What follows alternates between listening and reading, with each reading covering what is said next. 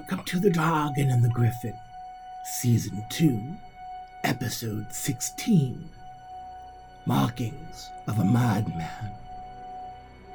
The markings on the stone, wood, and walls seem that, over the ages, that they've been mistaken for the markings of a madman. Yet, have you ever wondered what those markings really mean?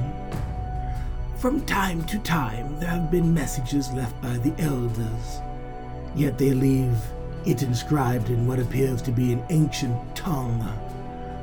Or this is not the form of a tongue, but the language that might be the standard to the spirit world. So what are the ancients trying to tell us? What lies beneath the surface of the sleeping mind, Those answers can be found in the writings left by madmen. One of the most standard languages left by the elders is known as runes. As for most of the Von Thiel houses, we acknowledge the set of runes known as the Elder Futhok. By knowing the Elder Futhok, secret messages can be known.